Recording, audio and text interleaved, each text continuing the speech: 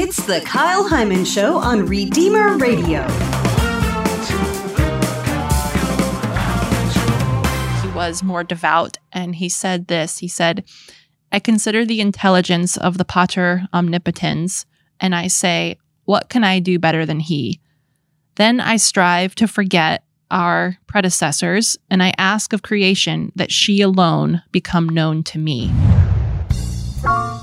You can't talk about art history without seeing the impact Catholicism has had on art, and the impact that art has had on Catholicism. It's time for our monthly art history lesson with Charles and Amanda Shepard from the Fort Wayne Museum of Art. Welcome back to another Catholic art history lesson. I'm excited to learn about the painting that we have here. We actually have two paintings We do. to look at. Yep. One is I wouldn't say a copy, a derivative. Well, it's called a copy, and by Okay. all accounts, I would say it's a copy. It's done in the artist's own style, but the composition is almost identical. Mm-hmm. He's taken some liberties on colors and style, but the figures... Definitely style. Yeah. So we're talking about a painting by Paul Cezanne, who was considered by Matisse and Picasso as the father of us all, the father of modern art. And he was working in the mid to late 19th century, which is where we see the birth of modernism in art.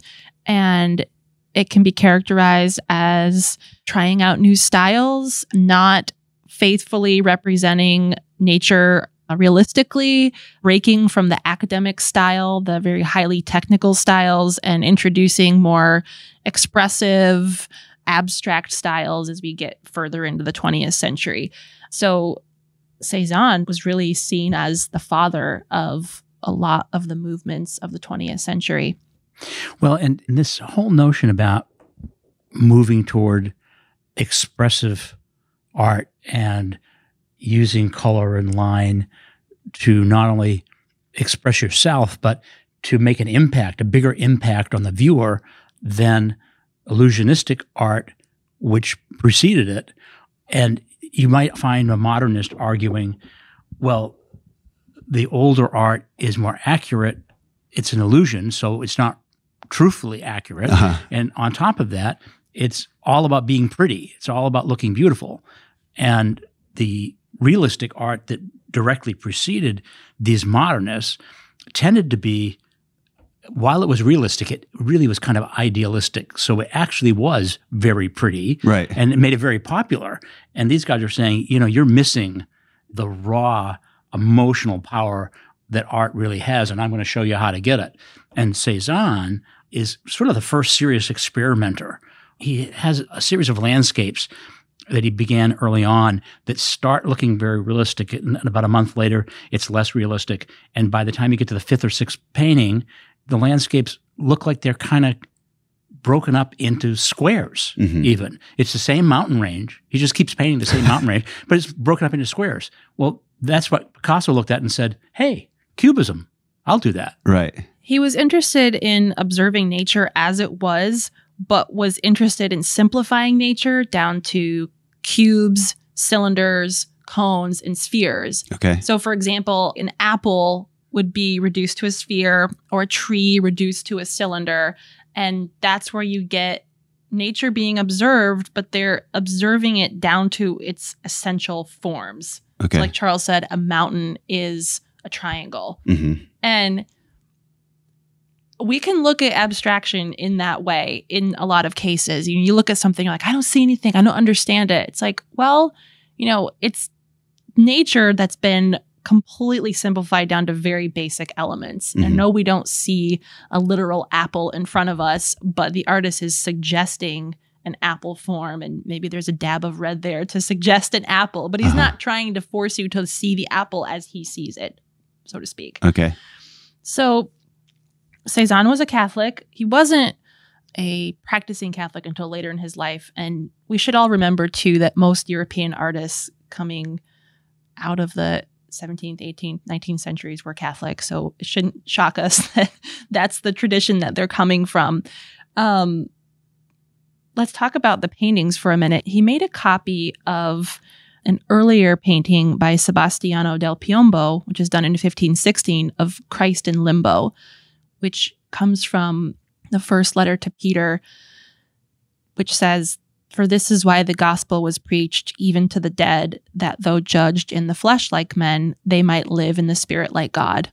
So that scene is Christ descended to the dead and he's speaking to them. He's preaching to them. Which we hear in the creed. Sure. He descended into hell. Exactly. Yes. And to see that sort of personified and illustrated is really interesting because it's like, really? Did he really do that? I feel like it's a rare thing to talk about or to see images about. Or Yes. yeah. But we say it every mass. Right. And I when you stop and think about it and you think like, he went to the depths. He went everywhere. And this painting represents that. And, you know, the 1516 painting is quite beautiful. Christ's skin is really luminous and pure, and his garment is clean, and his wounds are healed to a certain extent. And he's very graciously putting out his hand to the people in Limbo. And it's been said that the two figures that we see are Adam and Eve, which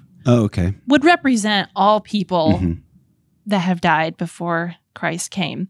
So he's bathed in this beautiful, soft light, and they're sort of in this kind of reddish, dark, tomb-looking area. So Cezanne gets a hold of this image and does the same scene. And it was actually painted during a time that historians call his dark period. I think he was given to depression and maybe some dark emotions and kind of separated himself from his other artist colleagues, and he painted in these really dark, gritty style. He's maintained the entire composition. Christ is in the same position in his painting, which was done in 1867, but he's wearing a crimson red robe, whereas in the first painting he's wearing a snow white robe. And his features are a lot, I don't know, gritty, I guess. It's a gritty atmosphere. It's been said that he painted a lot with his palette knife, and a palette knife it's kind of like That's going to be very thick paint. a small spatula, and you kind of Like a putty knife almost kind of you thing. knife it on. So you're not going to get any smooth strokes. You're going to have a lot of, kind of like when you make a peanut butter sandwich, you're going to have like these like waves of paint. And much like other modern artists of the time, a lot of dark outlines, dark and deep shadows. But again, Christ is bathed in the light that sort of gives us the definition of the rest of the painting. Well, and even if you look at Jesus and Adam, like their muscles, because it's basically like white and black, they're just super defined and they stand out versus the original is everything's so smooth and you almost don't have that definition. No, and they almost look like they've been sculpted in Cezanne's painting. Right. Yeah. Like it almost looks like a rock carving. It does. There's just body to it that is really distinctive in his work. So I've heard criticism of modern Christianity, well, just Christianity in general, maybe, of kind of like feminizing things and feminizing Jesus, and Jesus is always looking pretty and a little soft. effeminate. And I would say that original painting, like he's gentle and smooth skin and kind of pretty. But he's pretty muscular in the first. I mean, his face, he has soft features, but little rosy cheeks. He's still pretty muscular. And yeah, we often think of the gentleness of Christ, but it's kind of this, it's infused with a whole lot of strength. I can't think of a better way to put it. And if you have to read the Gospels in both ways, you can't just think of the gentle shepherd. You have to also think of the man who turned over tables and cast out demons. Well, and when you're talking about going into hell, like that's a gritty scene, I imagine. Like that's not it was a beautiful moment. No doubt. But also like I feel like the copy really kind of gets more into that. You keep on saying gritty. But you know, like, it's a little more But rough. you know, if you look at his hand, you know, in both paintings, you would think that maybe he'd be like shaking his, like, what would you do, Kyle, if you were going down into hell? to slay some dragons. You'd put your armor in and out on as fast as possible. Put your armor on, hazmat suit maybe. Yeah. Jesus is barely clothed. He's stepping delicately down onto the tomb, and his hand is in sort of a relaxed position. He's preaching to them, he's ministering to them, but his hand is like sort of, it's not clenched, it's not a clenched fist. He's not pointing, he's not casting anything. Right. You know, his it looks more like you're giving a blessing. Like if a priest was putting his hand over somebody, yes. like, yes, offering exactly. absolution after a confession, you know, or something like that. And if we believe in the truth of that, which we do, it's more powerful than anything in the world, but it's a gentle gesture. Mm-hmm. So I don't know that we should look at the gesture to point to the power of what he's doing. We have to look at who the person of Christ is. Well, and Cezanne, as we've just observed, he's not worried about conveying that gentleness. He's conveying both in the red garment and in Jesus' physicality. There's some power there. I'm here and I'm reaching out to you, but I have some power over this situation. Mm-hmm. And wait for 3 days and you'll see. Yeah. You know, and you can come too. Uh-huh. The other thing, you mentioned the red in Cezanne's painting. Everything else is pretty much black and white, or black and light gray, off-white. Yeah, it is. So there's a lot more dramatic just in that kind of black and white with the sharp red cutting through.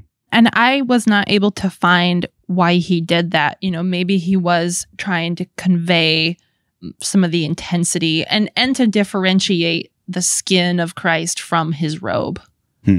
Possibly. Well, and you know, a thing that's true of modern artists is that they're going to cut to the chase, so to speak. Whereas an earlier artist, like Sebastiano, he's going to use every square inch of that canvas to tell you subtle other background things. And that was a really honored way to proceed if you were a good Italian artist 100 years before Cezanne, or French artist for that matter, or even German. But the notion is that, you know what, I've got this story going on in the foreground, but in the background I've got all these clues and hints, and the better the artist, the more clues and hints you would put in. Now, a modern artist says, skip the clues and hints, get right to the point here. And Jesus and this couple, that's the point of this painting. And I'm not fooling around here with, you know, the little red hint of the fires in the background and the character who's behind Jesus holding the cross. You know, we're not going to make that much out of that. I want your eye to go right here. And that red, you know, the cloak is almost on the diagonal. So it activates the picture plane and takes you right past Jesus' right leg into the face of this gentleman he's going to reach out to. Mm-hmm.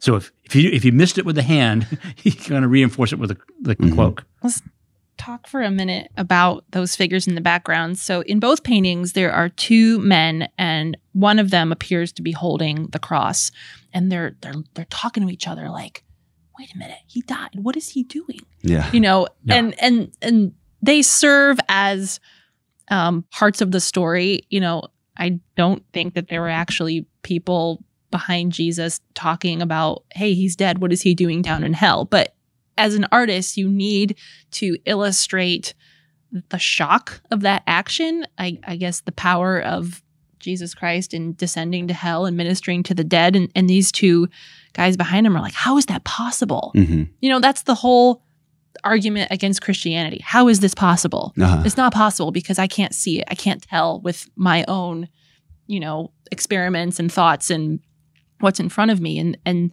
they're like clinging to this cross, like, look, this cross kills. And, you know, Jesus is very delicately holding onto a reed and gently putting his hand out. And so those two figures are tension in the scene, and Jesus just calmly walks past them. Right. Yeah. I want to say one more thing about Cezanne. In late in life, he was more devout, and he said this. He said, I consider the intelligence of the Pater Omnipotens, and I say, what can I do better than he? Then I strive to forget our predecessors, and I ask of creation that she alone become known to me. In a way, I think that sums up modernism. A lot of artists, wanted this very personal relationship with their art. They wanted to do something new that had not been done before them. They were not going to be looking to the traditional. They weren't going to be in workshops learning from the master. It's not that they weren't going to school, but they were going to develop their own style. And it's part of the reason why in the 20th century we see all the isms, the new styles, that these artists were going to be sort of reinventing art with every 10 or 15 or 20 years. Well, and you also have to consider in the midst of this changeover to modernity, that the patronage system has changed. It's no longer just kings and queens and the church commissioning work. There's a period of time where, and I'm trying to understand without having been there, but there's a period of time that they're thinking, I may not have a patron. Right. So I'm kind of freed up there. If you have a patron and you know what patrons like, you better do that or you're not going to be able to earn a living. But if perhaps there's no patron, well, then you can break some new ground, and maybe in that process you'll find patrons. And it was interesting because they did all find patrons, and they did all find generally wealthy patrons first, but wealthy patrons who were brave enough to go out on the same limb that they were. Right. So at what point does it make the shift between, and I would guess today, most artists are creating their art and then trying to sell it. Yeah. But there still are people that are being commissioned for art pieces, obviously. Yes.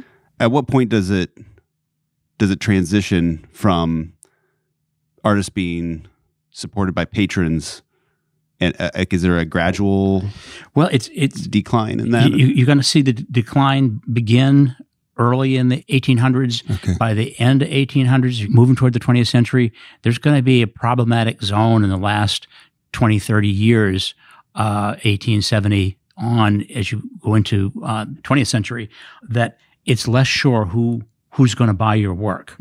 At the same time, there's also beginning to be more artists.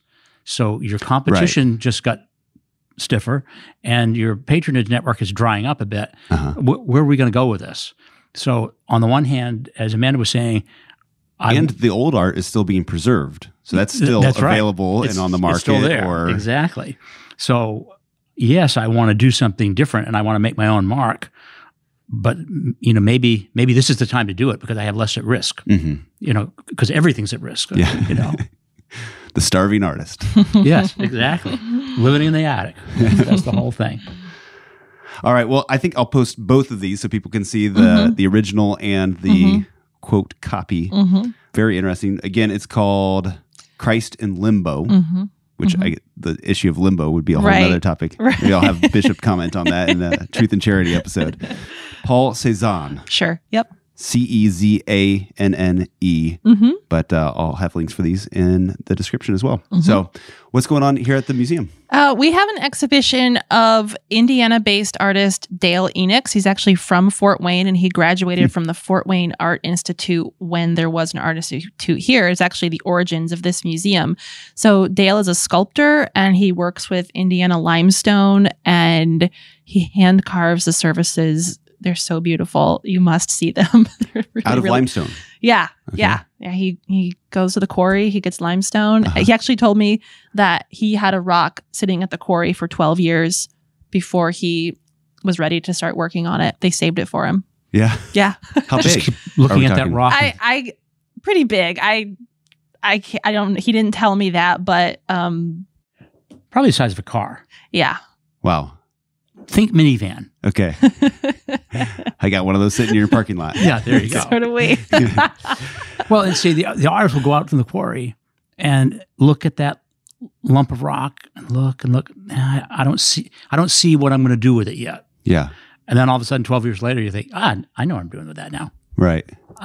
Michelangelo used to talk about the form is in the stone, and he just has to discover it. Right.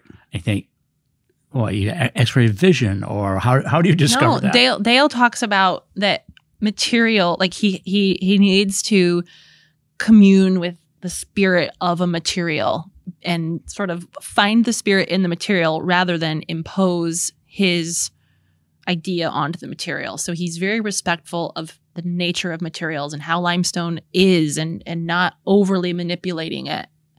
It's really fascinating. Well, yeah, I mean, I can't imagine working with something like that. And if there's a flaw in it or a crack, like you can't just do what you want. Yeah. You have to work with it. Yeah. the medium. He does it in a really beautiful way. Very cool. Yeah. All right. Well, thank you so much, Charles and Amanda Shepard. This has been great.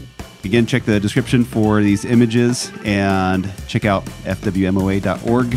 Stop by the museum, social media, all of that. Thank you. Thank you. Thank you very much. If you'd like to find a guest or topic that we've covered, go to kylehyman.com and use the search bar. It's free. And until next time, remember to leave room for the Holy Spirit.